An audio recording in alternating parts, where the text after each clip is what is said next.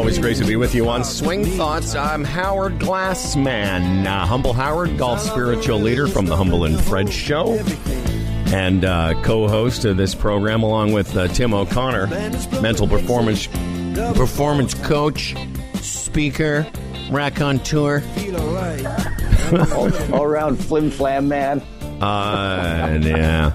Timmy, his latest book, of course, he kind of I know, what do you call it in the book world? You reimagined or re-edited, added some new stories to the feeling of greatness. Revised it. Revised, thank you. There you go. Yeah, I'm a word guy. So we're all here. This is Swing Thoughts, brought to you by our very good friends, and we're pleased. I mean, I'm going to say this unofficially, but I guess it is somewhat officially. Back for, I think, their third season. TaylorMade is our sponsor and will continue when we're just continuing. We're saying that right now. We're continuing with TaylorMade, and we're like kids in a candy store when it comes to getting our new sim equipment and our sim drivers. And, so excited. And anyway, I know everyone's excited. It's funny, you hear those guys on TV, Team TaylorMade. We're kind of part of Team TaylorMade. I mean, we're not in the main group. I watch Rory on TV. Yeah. But, when you see those commercials, that must be so much fun. It's Rory and Rom and DJ and Tiger and Jason Day. And you just know those guys.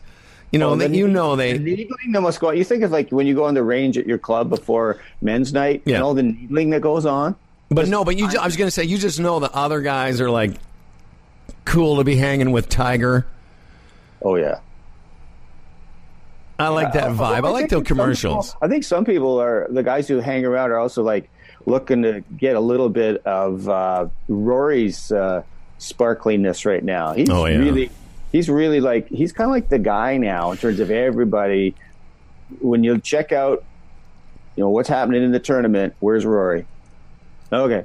He's in contention. I guess I'll watch. Maybe I'll watch for a half hour on Saturday afternoon. It's funny you say that because it's not funny. It's interesting. I think it's a great observation because I found myself doing that. I found myself sort of checking him out now as the natural transition / evolution.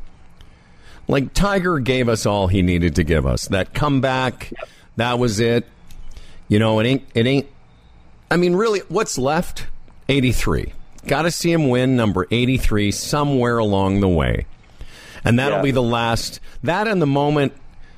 Well, I don't know. That will be the next kind of emotional moment, I would say. Yeah, let's just know that last year's Masters was like the best party you ever threw in university.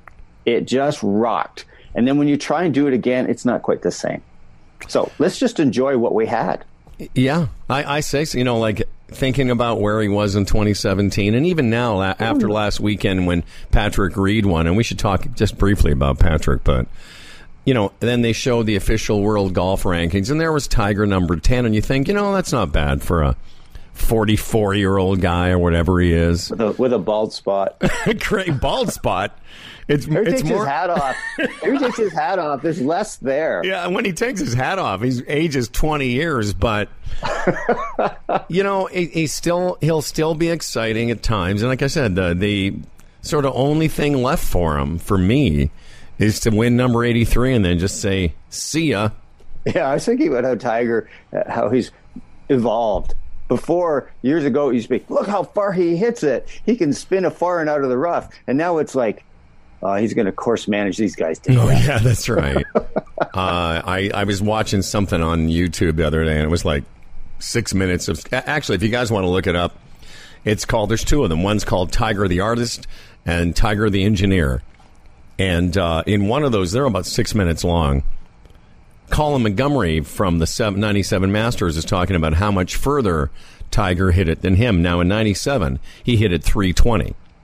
And Colin was hitting it 270. And Colin said, I was hitting it pretty good, but he was 50 yards by me. And now, in 2020, guys are 50 yards by Tiger all the time. That age, it's a scary thing.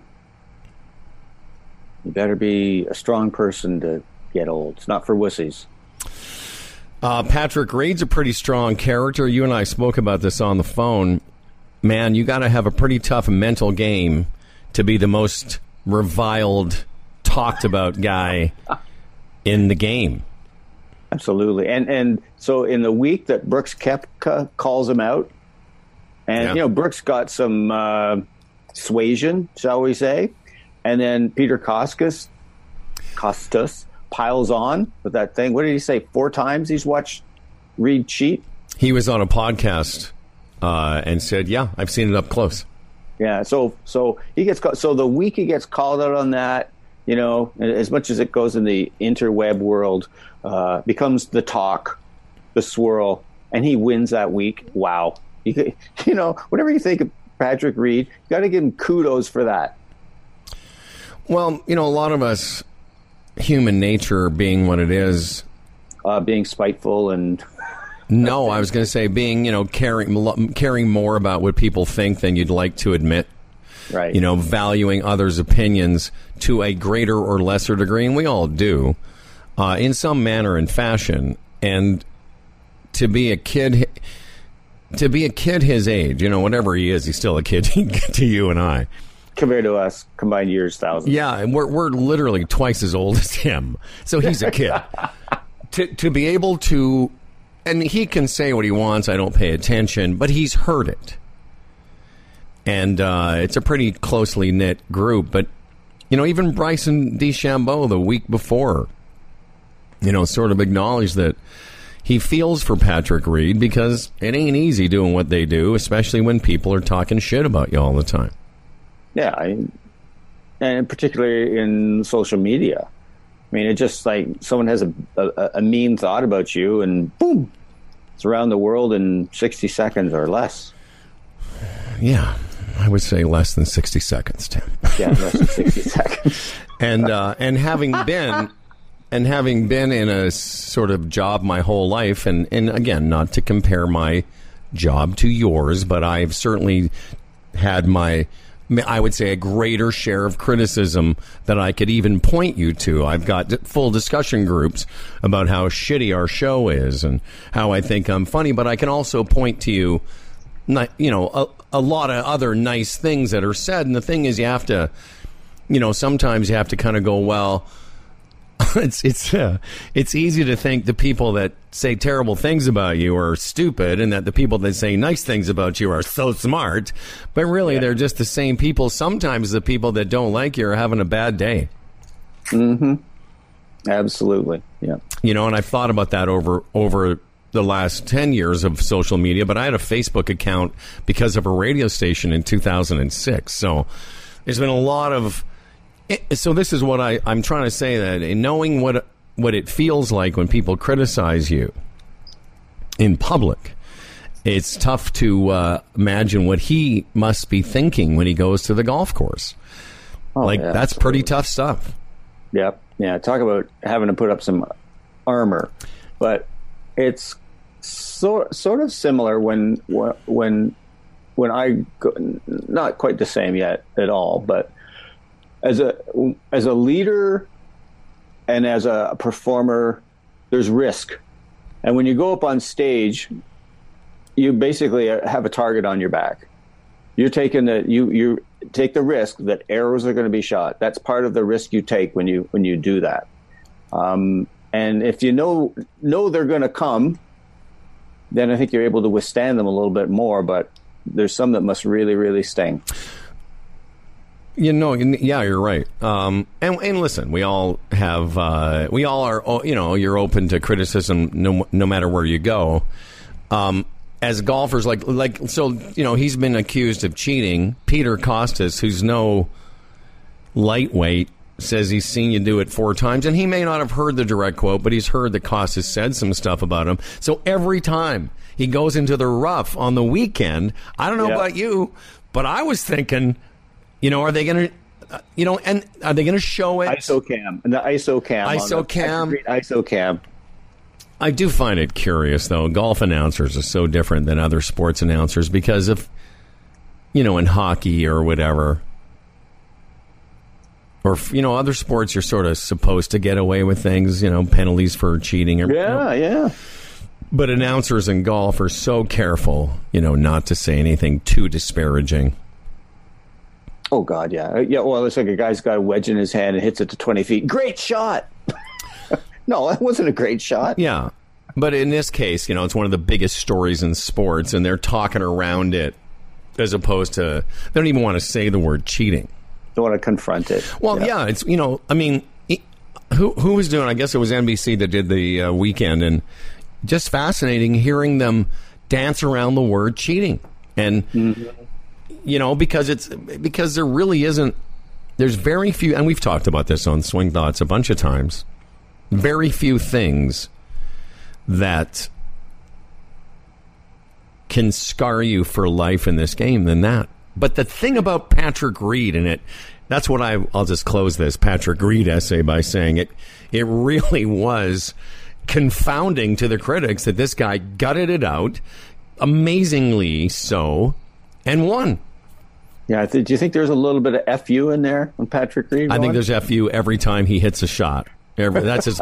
You know what? If inside his complicated, head, it's all FU every time. Well, and I think that's part of what we talked about in our phone call this week. In that complicated head, I just don't know that people go, Patrick Reed's a jerk, he's a cheater, all that. Well, you know what? I think Patrick Reed is one complicated dude, and I think he's had a very complicated life. And so, how do we know what stuff's gone on in his life? In his family's torn apart. There's estrangements. That stuff doesn't come from someone's decision to snitch a candy bar in a variety store. Great point. That's serious trauma and wounding. And if that sounds like I don't know, doesn't sound like anything. Too liberal for you. Tough luck. I just think that he's been through a lot, so maybe we could just have a degree of understanding before we point our bony finger, you're a jerk and a cheater, and just maybe have a degree of understanding. It doesn't excuse what he does, but I think just the more awareness we have. Well, they gotta, I just think it's hilarious. All these golfers generally are fairly conservative bunch who don't mind the fact that the guy leading the free world is the biggest cheater on the planet. Yeah. I could name 5 off the top of my head, not the least of which was Trump University, no tax returns, paid off a porn star, hundreds of contractors trying to sue him, and he's on his 3rd wife. Yeah. So that's what I mean. We're all a little bit hypocritical. I can't believe Patrick Reed cheated. Yeah, but you voted for Trump. Yeah, exactly. So, is there anything more hypocritical than the Christian right in the United States? Is there a bigger pack of cheaters than them? So I think we can all I think we can forgive a guy that fluffed up a lie, maybe. Well, there, sir, there's some perspective. There's some perspective. Thank you. That's why you're golf spiritual leader. No, but rise really above the fray. Because I when we were talking this week, I don't want to tell the story now, but when we were talking about somebody else that we know, and I said, there's a reason sometimes in golf, and it's not about the game, it's about something inside you that needs fixing, that you can't handle the triple bogey that you're about to have, so you drop a ball or you say I found it, or any number of things. Like I saw this thing on YouTube. It's pretty funny actually about all these ways to cheat that I never even thought of. But like one of the reasons we love, I think, doing this show is that it's about how do you react when things go awry, and that golf really has gone by many names, but one of my favorite for the game, it should just be called chaos. Like it should, because then you would accept that every day you were going out to play some chaos. And if you want to segue now into my recent medical thing, I will tell you that, and I said this to you on the phone, a lot of a lot of what I've learned and worked on for a long, long time, and not just since we met, but for, from the day I found Rotella's book in 95, I've spent the better part of 25 years, reading not just golf psychology, but just psychology in general. And, everything from, Dan Harris got me into meditating, and I'll say it, meditating as opposed to meditating.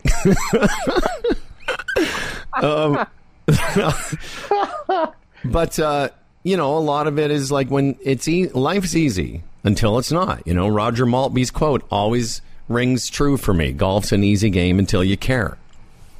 There you go. You can be the funniest guy in your group, and you can be the guy, the kibitzer, the guy that tells jokes at your friend's party, but, go on stage at 9 o'clock at Yuck Yucks. Just, it changes the perspective.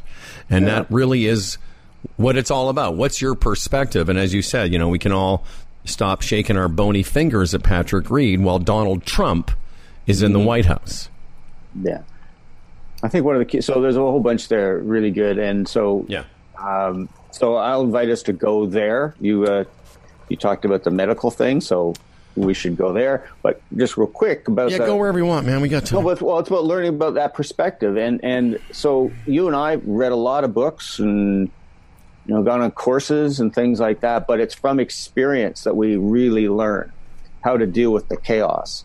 And so you've had a recent run-in with that. Well, as a golfer, I'm going to just say to our listeners, I'm really glad that I'm looking at your smiling face, man, because it could have gone the other way. Yeah, without being too dramatic. But before I'm just going to back up. I've had, several summers in a row now of getting better dealing with the chaos on the golf course. But, when it's your health, it's like, oh, well, this is weird. Anyway, I won't give you all the background. I think I'd mentioned on the podcast that I got a little bit sick in the fall. In fact, at the end of the Canadian Senior Amateur, the last couple of days, I wasn't feeling very well. I'm not making an excuse for shooting 80, but I just was off. I really didn't. Listeners would love to shoot 80, but no, but you know what I mean. Like, yeah, I had a couple of rounds. The last couple of rounds, I just couldn't quite access it, and I stuck it out. But they were tough rounds for me, and I went to the hospital. The tournament ended on a Friday. I was in the hospital on a Saturday. Had a bunch of tests. They said they found something. After a few months, I had had a scope, and it turned out that I had some gastric erosion from taking a pretty heavy-duty anti-inflammatory. And they also found a little arrhythmia, which is just a little skippy on your heartbeat. Makes me feel like my chest is fluttering. And so then I had a bunch of tests, and everything came back great. Stress test, echocardiogram, actually good stuff for guys our age. I was turning 60 in January, so I sort of thought, hey, this is great. This will be a good kind of checkup where my heart's at. But and then they also, in those exams, found out that I had something called a sliding hiatal hernia. Have you ever had a hernia? Nope. So a groinal is when in your sort of groin area, your stomach bulges through your whatever, but in your chest, what it does is it also can mimic heart problems. And so they thought, that fluttering must be that. Anyway, so quickly moving forward, a couple weeks ago, my girl and I, we go to Tour Striker Golf School. Awesome. Great time. Phoenix, Marty Arizona. Chuck. Our boy Marty Chuck, who was, I've known Marty since we were both young men. I was 30 when I met Marty. He was like a 22-year-old, kid. And he has really become, Timmy, I'm actually going to send you, I took some pictures, not of his house, which is beautiful, but of his golf lab. It's where he shoots a lot of the videos that he puts up on Instagram, cameras everywhere, but just it's the kind of thing where I wanted to, when I was there, I said, Timmy's got to see this, because I'd never leave. I would only ever be in that room. It's just insane. You were geeking out, Timmy, in the golf lab. Every gadget, everything, every alignment. It's just insane. Plus, he's just the greatest guy. Great teacher. Yeah. And so we go to the school, and for the first couple days in Phoenix, I was starting to, and I hadn't felt this feeling for a while. this fluttering in my chest, but every time I would feel it, I'd go, oh, that just must be the hernia thing again. And anyway, we go to school Wednesday morning on the range, feel great. You know, he's got like 10 students, including me, 3 coaches and him. And we're on the range getting warmed up, and I'm starting to feel that fluttering feeling, and no big deal. Morning session goes fine, but then we sit down for lunch, and for the first time, I feel like I'm going to pass out. Now, I say for the first time because looking back, I've maybe experienced that before, but never so visceral. And I have 2 or 3 of these episodes, of course, like a guy, I don't tell anybody. Thursday, but I go back on the range because when my heart is my heart's very strong, it just has like an electrical problem. We'll get to it. So same thing happens Thursday, but now I tell Rachel, I said, hey, FYI, I feel like I'm going to pass out. I don't know if that's right. That's probably not the best. Same thing happens Friday. Friday night, we finish. We go to another hotel. I was actually staying with Marty at his house. So we leave Marty's place, go to a hotel, Valentine's Day. In the middle of the night, now I'm having what are called runs, meaning that this fluttering won't stop. It goes on. And the thing about this is the term now, it's ventricular tachycardia. And what it is when your heart goes bump, bump, bump, ba ba ba ba ba ba ba ba ba ba, and those runs are usually, in my case, 4, 5, or 6 seconds. But now I was having them at 10 seconds, 12 seconds. The thing about them is, if you have extended runs of them, and that's why golfers, when you see those machines around golf courses and convention centers and restaurants now, the AED machines, those are defibrillators. I always thought those were like, oh, someone's heart stopped. Clear? They are. But what they're also for is if somebody starts to have a tachycardic attack, and you don't get their heart back into sinus rhythm, which we cardiologists know is that regular rhythm. If you don't get them back into sinus rhythm, they die because the ventricle part of your heart is the part that pumps out the blood to the rest of your body. And if it's doing the vibrating thing, what it's not doing is sending blood to your organs and brain, and then you just die. So during the runs, you're not getting the proper amount of blood to your brain? So what happens, yes. So in my case, what I could feel in the middle of the night was I could feel, and I was having them laying there in bed, and I could feel my blood pressure drop and then all of a sudden fire up. So in my case, luckily, I never got to the part where I was going to pass out in those cases. But I was also feeling very lightheaded. We get up the next morning. We're about to drive across the desert to Palm Springs, where the rest of our vacation was going to be. And I just said during breakfast, and again, the weird thing about me is in between these feelings, I was feeling great. You know, nice being out in the weather and, you know, not shoveling anything. And now we're going to go play a little golf, you know, whatever. And all that. Yep. So I just say, you know what? Maybe I should go into a walk-in clinic just to have them check me out. And on the way to the walk-in clinic, you know, I know the old cliche, everything happens for a reason. They could have turned right, could have turned left. But it just so happened there was a sign. I saw an H, not for Howard. Saw the hospital sign. And I said to her, you know what? Forget the walk-in clinic. Let's just go check it out at emergency. It was Saturday morning at 9. And I didn't leave the hospital for 6 days. Wow. And I had every test you can have, and it turns out that I had what's called idiopathic ventricular tachycardia. Idiopathic meaning without any other kind of associated. Didn't have a heart attack. Don't have heart disease. The plumbing part of my heart, which is all the parts that get bunged up with plaque and get clotted, that was great. In fact, I had so many tests for 2.5 days, again, including a cardiac MRI, which I didn't even know was a thing. I had a nuclear imaging thing where they, put a dye through your blood to watch how your plumbing worked. Everything was great. So what mine was, and I was born with it, it's just basically some of the pacemaker cells get, as your heart forms embryonically, check that out. What happens is your little cells, as they're going towards the pacemaker part, just get stuck near your ventricles. The pacemaker part. You said that earlier, and I was a little confused. I'm still. Well, there's a part of your heart that controls your pace. That's the pacemaker. It controls the blood pressure. The rhythm. The rhythm. But as your heart's being formed in embryo, sometimes a bunch of cells will get stuck someplace where they're not supposed to be. And the weird thing is, I've had these feelings my whole life. When I was 20, I moved to Vancouver, thought I was having a panic attack, went to a doctor. When I was 30, I came to Toronto. Because, they were anxiety maybe, but the actual physical thing I've had 4 or 5 of them. In fact, some of my male friends that have known me my whole life were kind of like, hey, sorry for mocking your fake heart attacks. Because I called, listen, when I was doing the morning show at The Edge in the 90s, I woke up in the middle of the night feeling these feelings. And I said to my ex-wife, we got to go to the hospital. Fire people come, EMS. But as soon as that episode's over, my heart goes back to perfect rhythm. Oh, so you feel weird too.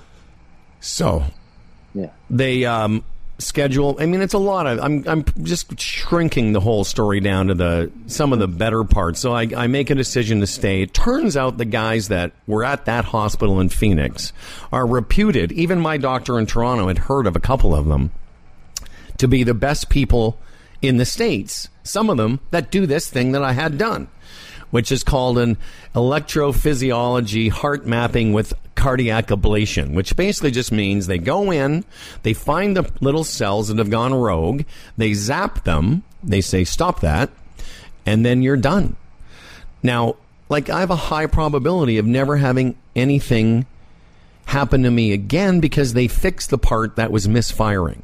Now, we have a couple of good friends, Tim and I, that have had some real, not that this isn't real, that had the cardiac classic heart attack, massive the blockages. They had to have a stent put in or a shunt. They're on the cardiac health program. I'm like eating 7-Eleven chicken wings going, whatever. You know what I mean? Like, everyone keeps saying, so I guess you have to worry about your diet. I'm like, no, because it wasn't the plumbing part of my heart that gave me this trouble. Right. So I have an obvious question. How do they get into your heart to do the zapping? I thought you were going to say the obvious question is, will this affect your backswing? No. The answer is no. No, it's more important to know about clubhead speed. So what they do is it's called catheter ablation. They go in through your groin, not your pee-pee hole. They go in through your groin, and they go up through into your heart. Through your piping, they kind of through your piping. And what they do is, and it took a long time because they can now map the area of your heart. I'm showing my hand. So mine was around the middle of my heart. These little cells were off to the middle there. Mm-hmm. And what they do is they stimulate them. And in my case, they couldn't get them to stop. So they had to shock me back into rhythm with the TV paddles and everything. Were you awake for that? No, sir. No, sir. Okay. But I'll tell you what. When I woke up, I'll just show you, I had a giant circle on my chest. You got bruised. No, I got burned. Like it made a little impression. Oh, wow. So they got it. They zapped. So they found that part where the cells were, and they zapped them. And then they tried to get my heart to make that tachycardic thing again, and they couldn't. So they know they got the part. So, cool. Want to hear? Here's the thing. I'm going to tell you, I've had a lot of laughs. I had a lot of laughs throughout the entire thing because I was on the cardiac floor. Out of 60-odd beds, I was the only patient that could get up and leave the room. Because I was I'm walking around in my street clothes. I had a long sleeve shirt on so you couldn't see my medical bracelet. I was hooked 24/7 to a cardiac monitor, but I could fit it into my back pocket like a cell phone. I was I'm literally walking around like I'm one of the doctors. I actually went and visited a patient because she was alone. She didn't have anybody. So I just go visit her every day and sit and chat with her, The young kid that emptied the garbage every day. I would just do laps around the floor just to keep busy. Hugged, when I left, he hugged me. We're like buddies, I literally got to be friends with one of the doctors, and he was on his rounds, and I said to him one day, Dr. King, walk with me. And he goes, really? Because I was like... So I was having a pretty good time. Oh, I know. I could just imagine you would just be like kid in candy store. Oh, I loved it. Yeah, because you're having a gas with all these people. I love medical stuff, So we go. I'm going to tell you, the nights weren't great because I didn't realize you could ask for drugs to put you to sleep till I was there about 4 days. Oh. And then I got some, and even then, the problem is on the cardiac floor. They wake you up Saturday, Sunday, Monday, Tuesday. They woke me up at midnight, at 4, and at 7 to take my blood and my blood pressure. So I wasn't sleeping great. Yeah. But and in between some of those, I was wondering had I made the right decision staying. But the nurses are so nice, right? Yeah, but still, it's the middle of the night. Those were my sort of the darkest times for me. It was like I wasn't sure if I'd done the right thing. What? What do you mean darkest time? Well, be like where you're like, it's the middle of the night, and should I have gone back to Toronto?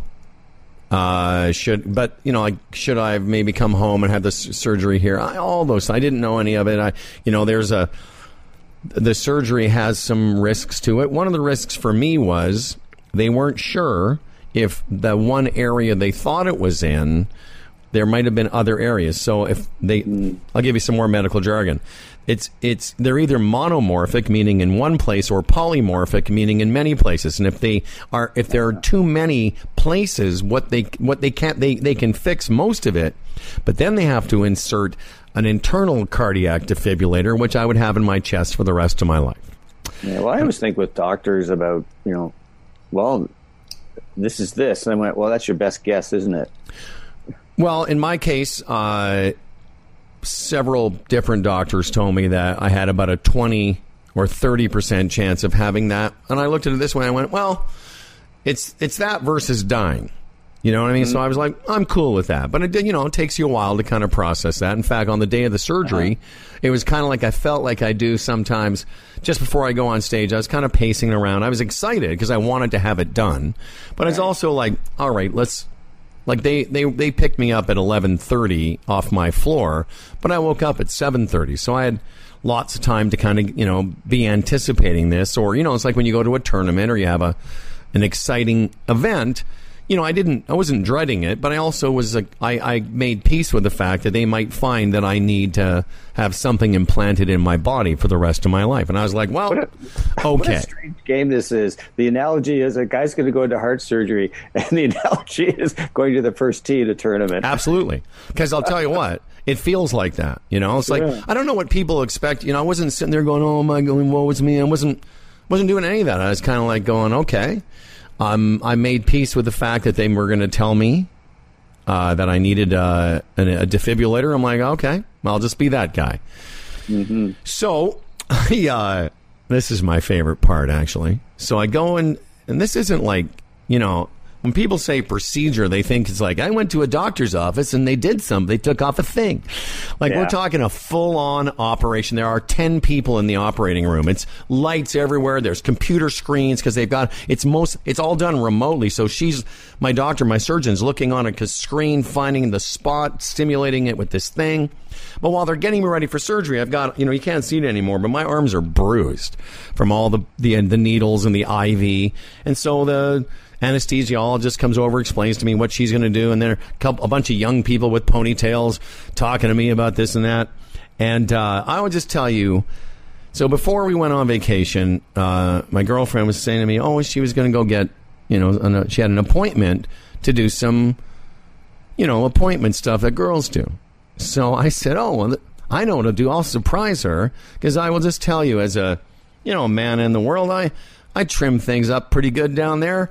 But for our holiday, I took it right down just to surprise her.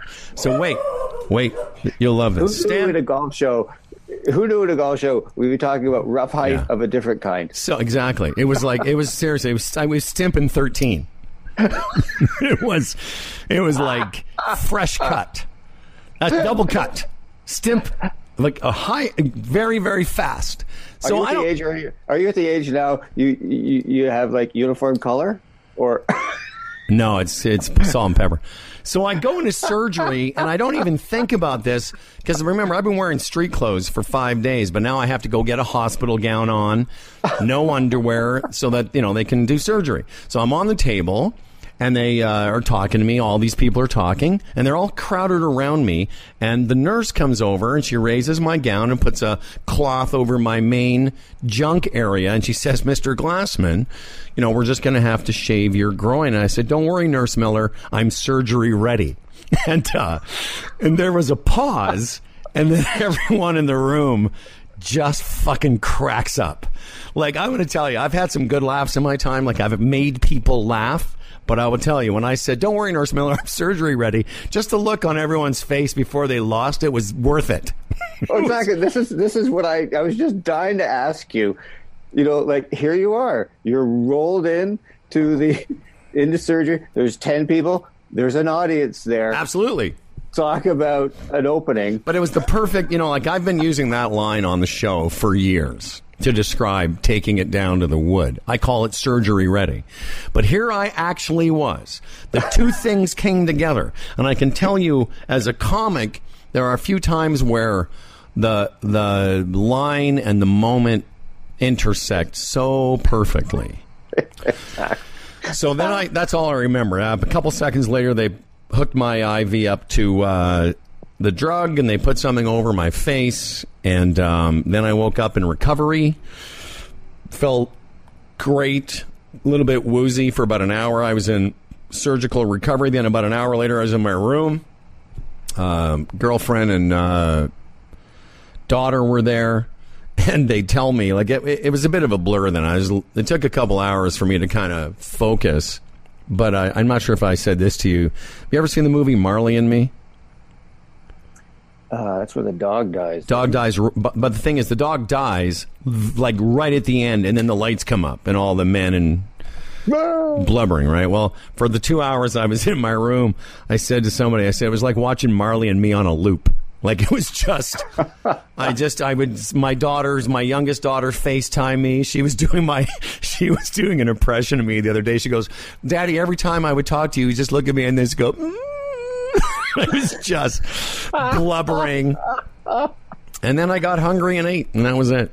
Yeah. And then, so that's the sort of story. I mean, there was a bunch of other things attached. The, nervousness about insurance, which was covered, and, and nervousness about I wore for a week. I had to wear, coming home, I had to wear a external defibrillator because they just in case nothing happened. Is that like a little flak jacket thing? It looks like you're wearing a sports bra. But but there's all these things attached to it, and the battery pack is kind of like a 1970s tape recorder, like a thick, the first tape recorder you ever saw, but a smaller, like a cell phone sized, but really and basically what it's there for is if I had an event where I passed out. I did the training. They have literally the representative comes and spends an hour with you, and they take you through they put it on practice mode, and this voice says, stand back, don't touch the patient.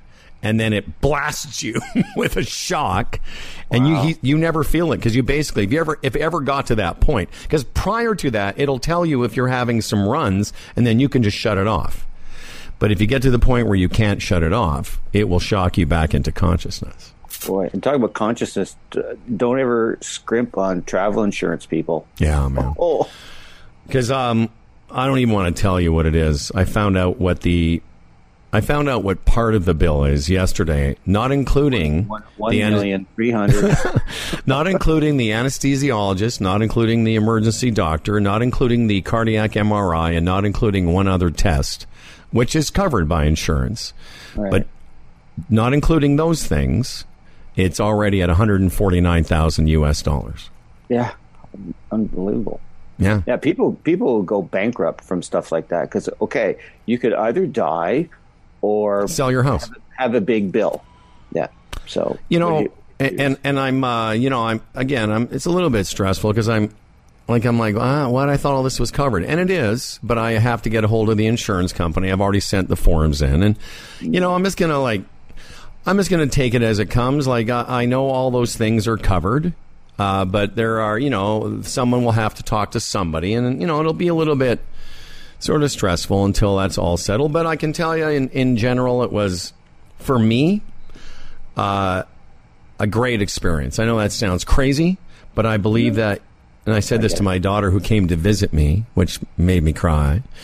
I said to her, one of the things I know from being 60 is you can't have experience without experiences. And a lot of people try and avoid experiences because I can be, as you mentioned, it can be, you feel like you have a target on your back. And not listen, we're all judged, but not everyone wants to put themselves in harm's way. I've never told the story in the podcast, but when I first learned to fly, I got to about 100 hours. And in aviation, they call it the 100-hour scare. It's the thing that happens to new pilots when they just get over the novelty of it and they're starting to get a bit cocky. And it happens between 100 and 150 hours. Little scares, things that you go, ooh, geez, I didn't expect that. But in my case, Howard Glassman case, I literally almost died. Now, instead of quitting flying, I signed up the next day to learn how to be a better pilot. But sometimes experiences can change you for the worst, right? You could quit. You and I both know from being around the game of golf, like, we know lots of guys, or have heard of everyone's heard of some guys, that guy doesn't play anymore because he just couldn't hack the game. Couldn't handle the fact that the game can be shit a lot of the times. It's the experience where growth happens. There's no way around it. You can't learn it from a book, from an online course. That's right. Can't. And it just reminds me of there's a line that a friend of mine that I just use constantly. He says, "I never learned anything on a good day." Yeah. Well, because when you have crisis, when chaos erupts, when you're kind of looking your demons in the face, or possibly, oh wow, could I leave this mortal coil? Suddenly, you find an extra gear to deal with the real things that face you in your life, your real demons, and now the choices are a bit more stark. It's like, could I lose my, so I could keep doing this, or lose my business, my wife, my life, whatever, or so. Sometimes it comes to that it's too bad, unfortunately, that a lot of people have to be faced with those stark choices before they finally do something for themselves. But I like that word choices because I've used it several times over the last couple of weeks. I said to my team, my girls, and I said, you have a choice.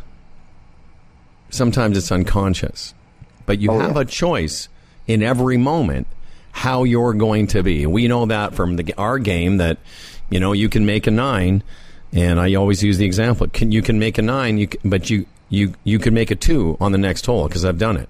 I had a conversation yesterday with our friend Dr. Ed Collins from Ireland. Oh, cool. I had a little chat with him. We were talking about that. He said, we were talking about what I'm going to work on this summer, and he said, Howard, we know you can handle the chaos. We just have to get you excited about playing boring golf. I said, that's a great way to put it. He says, we get that you can handle when adversity shows up. He said, but now can you get just as excited about making a bunch of pars and not making a 9? And I said, yeah, I'm going to try.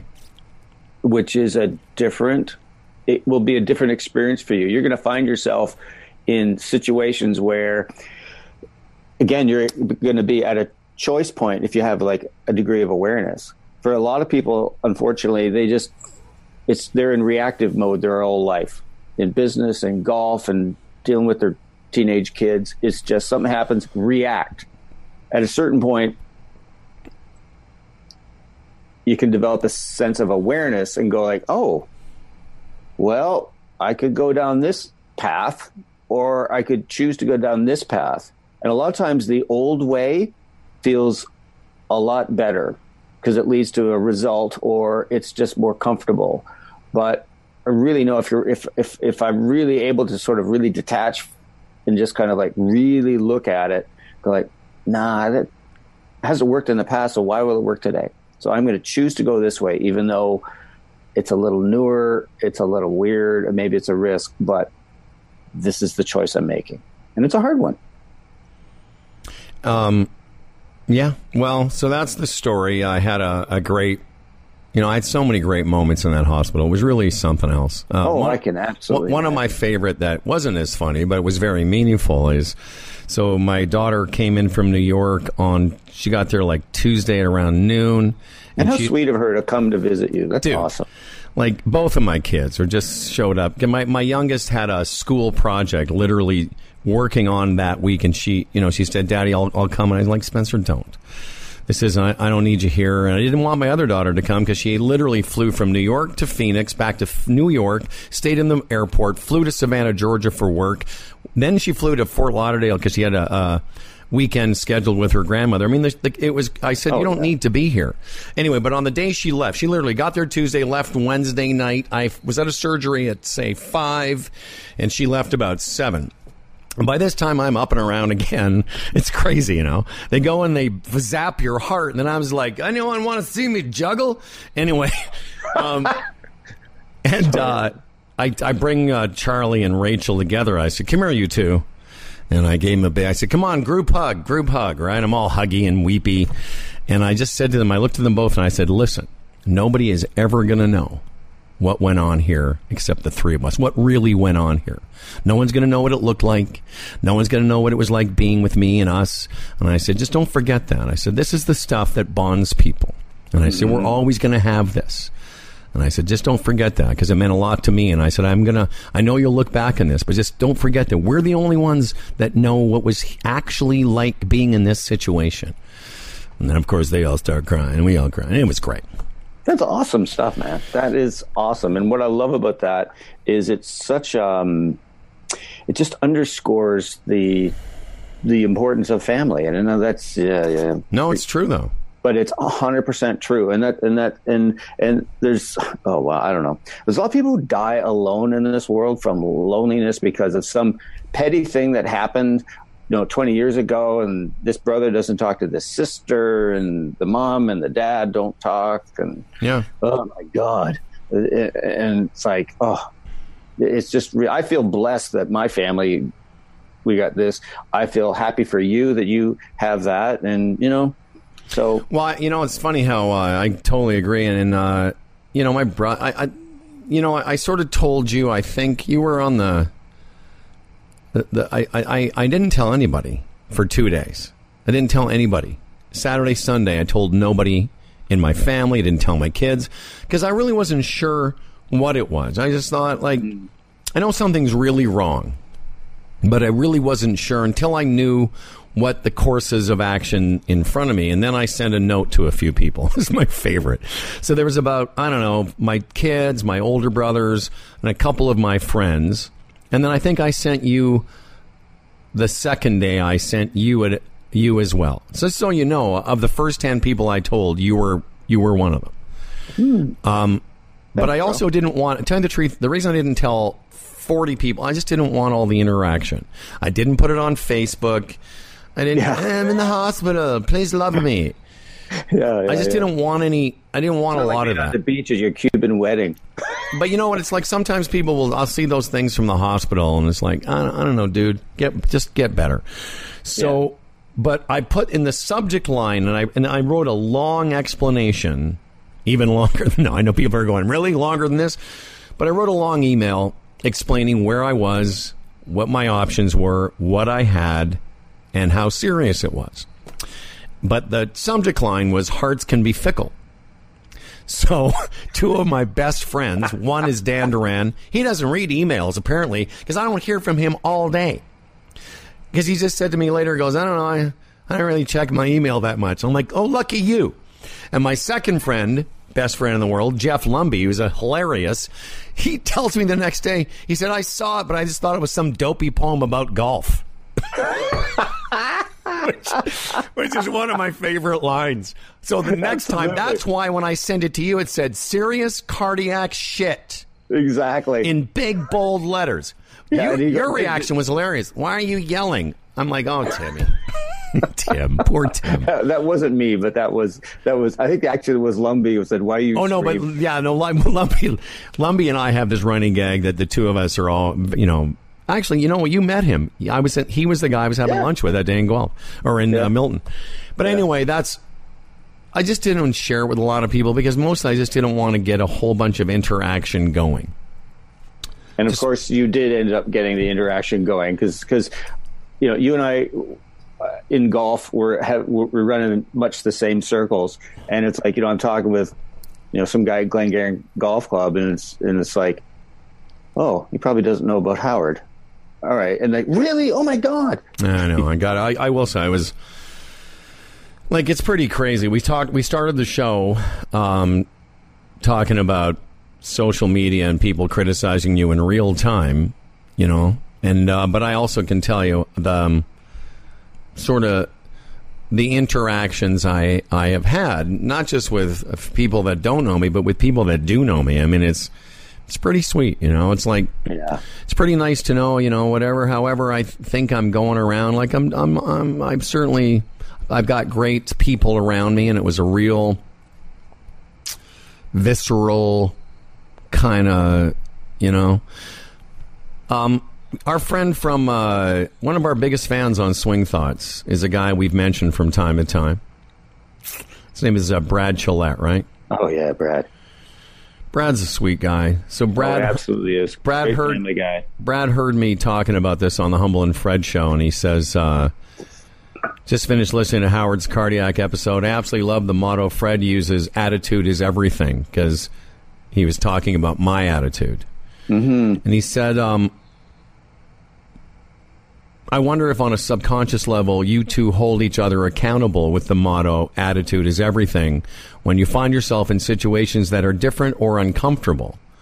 And I would tell you that, if nothing else from today's, episode of Swing Thoughts, just to remember, what's really important. I know that's simple to say, but whether it's a cardiac episode or, you're having a bad round, we could probably say that the show is Swing Thoughts, but it should be called Attitude is Everything, because that is really it's the secret sauce of it all, Somebody cuts you off in traffic, or you're about to give a presentation at Toastmasters. By the way, congratulations.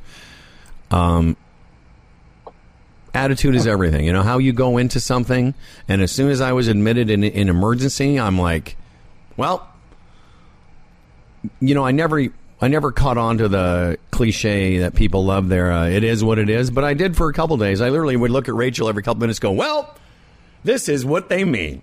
She'd say, what are you talking about? I go, it is what it is. Supposed to be in Palm Springs, having a great time, but this is where I'm at. So let's have a great time here. So I think that may be also called perspective. And, true. And when you're facing, tests or, the possibility you could be looking at the white light, there's some perspective. So it'll be interesting to talk about this as the golf season gets underway. But one of the things that happens, I think, when we face real crises, or, you're at a funeral or this stuff goes on and you kind of go like, there's perspective. It's, I say it's cliche, but things are cliches because they have meaning and truth to them. And so much of what things like this do, I know for me, I had a tough week. I'm not going to go into it, but, I just got so caught up in my own stories, and like, oh, I'm this, I'm that, blah, blah, blah. And then you just kind of realize when I am able to kind of step back from it and get some perspective, I went, God, it's all just a bunch of fucking horse shit, And it's like I heard a great line this morning, and it was from this woman, Byron Katie. And she talks about, similar to us, she talks about the stories that we tell ourselves, the belief systems, all that. And she said, reality is almost always kinder than our stories. It is what it is. That's the reality you faced. Yeah. And I think sometimes people act under pressure the way they think they should act versus how they, it's like it's like sometimes we have this societal default, like, oh, if it's serious, we have to be serious. And I was like, well, I tell you what, I'm gonna ride this however it shows up for me. And you can say, well, that's, you were covering your true emotions. Like I told you, I had some rough spots. I had some, incredible emotional moments. Like I'm not even doing it justice. When I told the story on Monday about telling my daughter and girlfriend that, I wanted them to remember this moment, I broke down on the air. I couldn't get through it. I'll tell you, I know we've only got a couple of minutes, but that thing that happened with the Carolina Hurricanes and the Leafs Zamboni goalie, it's an amazing story. But if you want to, I tell you where I also teared up is watching Brindamore's speech to his players. And he said, absolutely. He said, it's about the stories that you collect. And he said, I want you guys to, basically the same speech I gave my daughter. I want you to remember this moment because later when your career's over, this story is going to be attached to you forever. And I love that speech. Absolutely. This morning, I'm just looking at my phone, and I'm not a hockey nerd. I like hockey. So I'm going through my Sportsnet feed, and Leafs, okay, Bobby Ryan scores hat trick. And it says Bobby Ryan breaks down. So I pressed the highlight package. I was in tears by the end of it. Here he is, his game back. The guy has battled alcoholism. It's been really, really tough. Comes back, storybook stuff, scores a hat trick. The fans are yelling, Bobby, Bobby. And he just breaks down on the bench. And I went, wow, that's awesome. So that's the story. Because it's not that he was, alcoholism is a very serious thing. You know about this. But it's just the fact that he was able to, come through and persevere and stay with, and the people who loved him still love him. His teammates, they were all there for him, and for him to have that moment, that coalesces into a story that can be told people about, have perspective, and that you ride through and see the best in yourself and everyone. Yeah, shit can work out. All right there, Brother T. I guess that's where we're going to end this episode. I like this episode. It was fun for me. Oh, absolutely. And I love the fact that, there you are going into surgery, and it's almost like in dark moments, we could just humor is amazing. And then you saw the opening, bammo, and you just step right in. That is fabulous. That's what it's all about, my brother. Tim O'Connor, always love your blogs. How do people get them? O'ConnorGolf.ca. Fred, and you can come in if you want to get my blogs. Sign up. That means you automatically go into the... Yeah, for sure. And I'll let everyone know the Fred Man is back from a month of vacation in Mexico, and an all-new episode of the Humble and Fred Show on Monday. I'll see you guys next time. But you don't see too many faces.